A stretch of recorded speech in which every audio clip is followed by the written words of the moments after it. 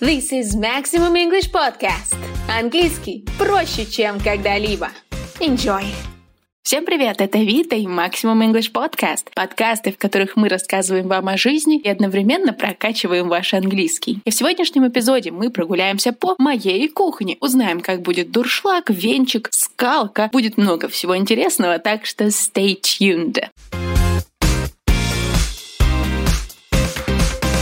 Кухня у меня небольшая, всего 12 square meters, 12 квадратных метров, хотя это не точная информация, тем не менее. У меня есть stall-table, на котором лежит a tablecloth. Скатерть. A table with stools. С табуретками. Стульев у меня на кухне нет, есть только табуретки, stools. Над столом у меня находится полка, shelf, на которой стоит a basket and a lot of glass jars. На полке стоит корзина с хлебом, basket, корзина, и очень много стеклянных банок, jar, банка, в которых насыпаны различные крупы и макароны. Кстати, когда готовлю макароны, я пользуюсь colander, это дуршлаг, через который сливаю воду, собственно, как и все обычные люди. Но сегодня мы говорим не про еду, а про kitchenware, про кухонные принадлежности. А для этого переместимся уже на правую сторону моей кухни, где находится все самое интересное, а именно fridge, холодильник, на котором есть microwave oven, микроволновка. Ну и если уж мы заговорили об ovens, то oven — это духовка. То есть у каждого на кухне есть cooker. И это не человек, который готовит. Его называют cook, а именно cooker. Плита cooker, в которой внизу есть oven, хотя не у всех, но тем не менее у меня есть духовка oven, а сверху конфорки, вот эта часть плиты будет называться hob. Когда мы проходим эту тему на уроках, ученики всегда жалуются и говорят, зачем так сложно, можно же просто называть все плитой. Anyways, moving on. Для того, чтобы готовить, у меня есть куча разных приспособ, даже если я и не гениальный повар. Rolling pin. Слово roll множество значений, одно из них раскатывать. Pin — это булавка или шпилька. Roll — раскатывать. Шпилька, которую вы раскатываете, это скалка. Чтобы тесто у нас не прилипало к поверхности, нам понадобится сито, которое звучит очень похоже. Save. Перемешаем нашу массу чем-то из разряда kitchen utensils, например, spatula, лопаточкой, и сможем с вами распределять данное тесто по формам